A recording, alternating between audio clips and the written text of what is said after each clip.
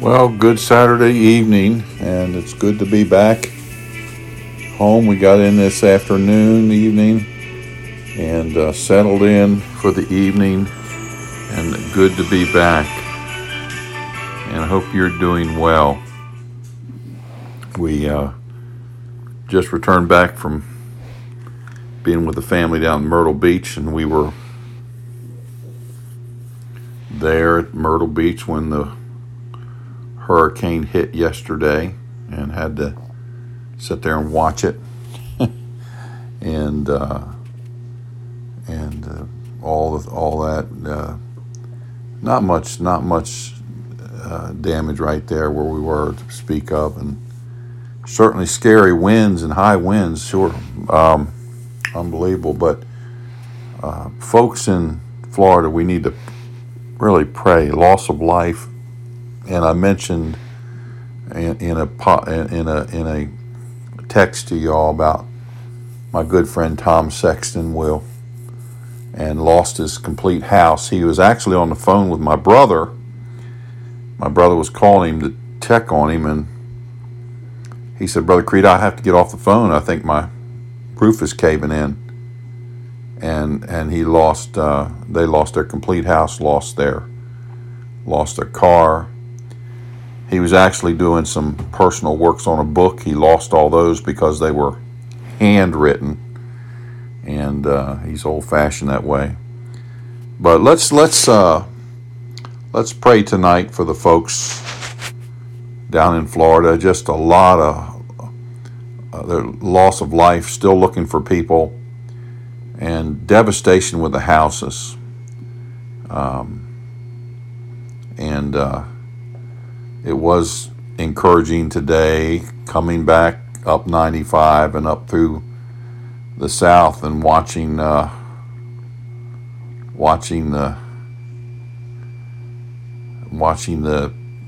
truck after truck, and loads of supplies headed to Florida, and it's amazing. But let's just spend some time in prayer there. Lord, thank you for the day, and we pray that you would bless the folks in Florida. We really have no idea of the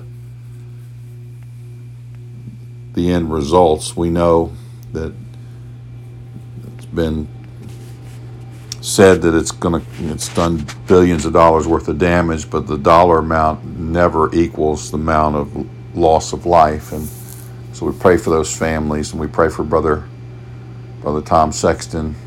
Pray for him as he's lost his house, and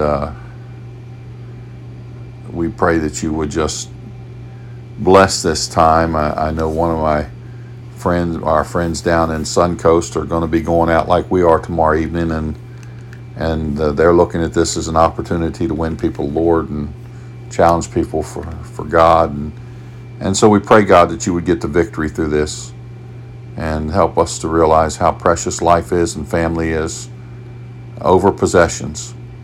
And we just pray that you would just bless the folks there, and the folks on the East Coast that were hit, and there. And so, Lord, we thank you. You know, and we're looking to you, God, to work in Jesus' name. Amen. Well, I'm looking at Isaiah in chapter 25, verse 4. I was reading, "For thou hast been a strength to the poor, a strength to the needy in his distress." And there's this phrase in the middle, "a refuge in the storm, a shadow from the heat, when the blast of the terrible ones is a storm against the wall." You know, finding a refuge for the storm, a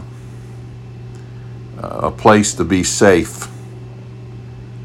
And the only place to know that we're completely safe is in the hands of the Lord. I cherish so much my salvation. When I was a 16-year-old, I trusted the Lord Jesus Christ as personal Savior, and I'm in God's hands. My soul is in God's hands. And the Bible says, don't fear the one that is able to kill the body, but the one that is able to kill both body and soul. And God is the one who is in control, and He is your refuge. Now, we may not face a hurricane this week.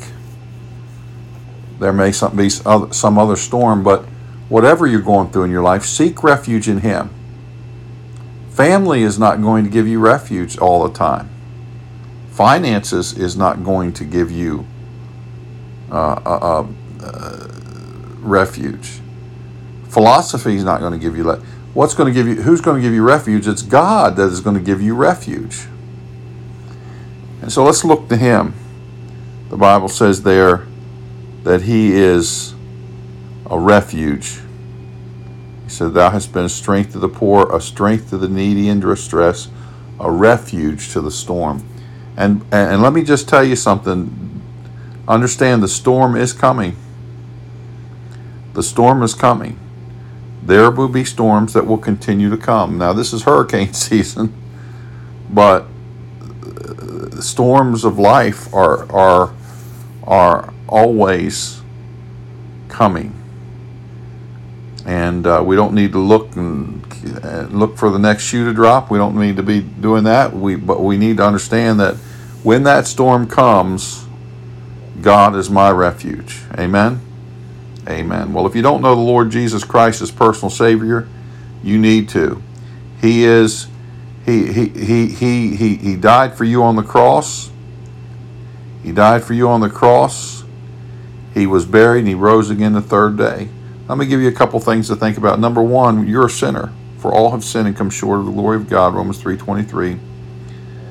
And Romans 5:12 tells us, "Wherefore as by one man sin into the world, and death by sin, and so death passed upon all men, for that all have sinned." That means you're born a sinner, you're a sinner. Number two, not only you're a sinner, but you are condemned. Revelation 20 verse 14 says, "And death and hell were cast in the lake of fire." This is the second death. If there's a second, there has to be a first. What's the first? The first is physical. The second is eternal. So we're condemned. Romans chapter 6 and verse 23, the wages of sin is death. So we're condemned. Not only we're sinners, we're condemned. Let me give you something else. Number 3, Romans 5:8, "But God commendeth His love toward us, in that while we were yet sinners, Christ died for us." Christ died for you on the cross. He was buried. He rose again the third day. Romans 6:23, "The gift of God is eternal life through Jesus Christ our Lord." John 3:16, "For God so loved the world that He gave His only begotten Son, that whosoever believeth in Him should not perish, but have everlasting life." There it is. 3 things that you need to understand. They're paramount that you believe that you're a sinner, that you're condemned, and that Christ died for you on the cross. He was buried. He rose again the third day. Now, if you believe that, you can call on Him for salvation. Now listen to these verses, and these tell us about that. Romans 10:9 and 10:13. "That if thou shalt confess with thy mouth the Lord Jesus, and shalt believe in thine heart that God hath raised Him from the dead, thou shalt be saved. For with the heart man believeth unto righteousness, and with the mouth confession is made unto salvation. For whosoever shall call upon the name of the Lord shall be saved." You can call on the name of the Lord right now. Would you do that? Let me help you with some words, and not necessarily you repeat them, but pray to God, believing you're a sinner, condemned, but He died for you on the cross. He was buried. He rose again the third day. If you'd like to call on Him, say, "Dear Lord, I know I'm a sinner, and because of that sin, I'm condemned to hell. But you died for me on the cross. You were buried.